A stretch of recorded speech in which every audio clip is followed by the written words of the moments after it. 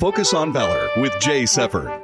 Today we highlight Medal of Honor winner Corporal Tibor Reuben. Ted Reuben was a Hungarian Jew by birth. He survived the Mauthausen concentration camp. After he emigrated, he volunteered for the U.S. Army and fought in Korea. While his unit was retreating to the Busan perimeter, Corporal Reuben was assigned to stay behind to keep open the vital Taegu-Busan road link. During the ensuing battle, overwhelming numbers of North Korean troops assaulted a hill defended solely by Corporal Reuben. He inflicted a staggering number of casualties on the attacking force during his personal 24-hour battle. When he was severely wounded and captured, he spent 30 months in a Chinese POW camp. And despite the inhumane conditions, he is credited with saving the lives of 40 of his fellow POWs. In 2005, he was presented with a long overdue award, the Medal of Honor. Valor is a gift. Those who possess it don't always know until destiny calls, like it did for Medal of Honor winner Corporal Tibor Reuben.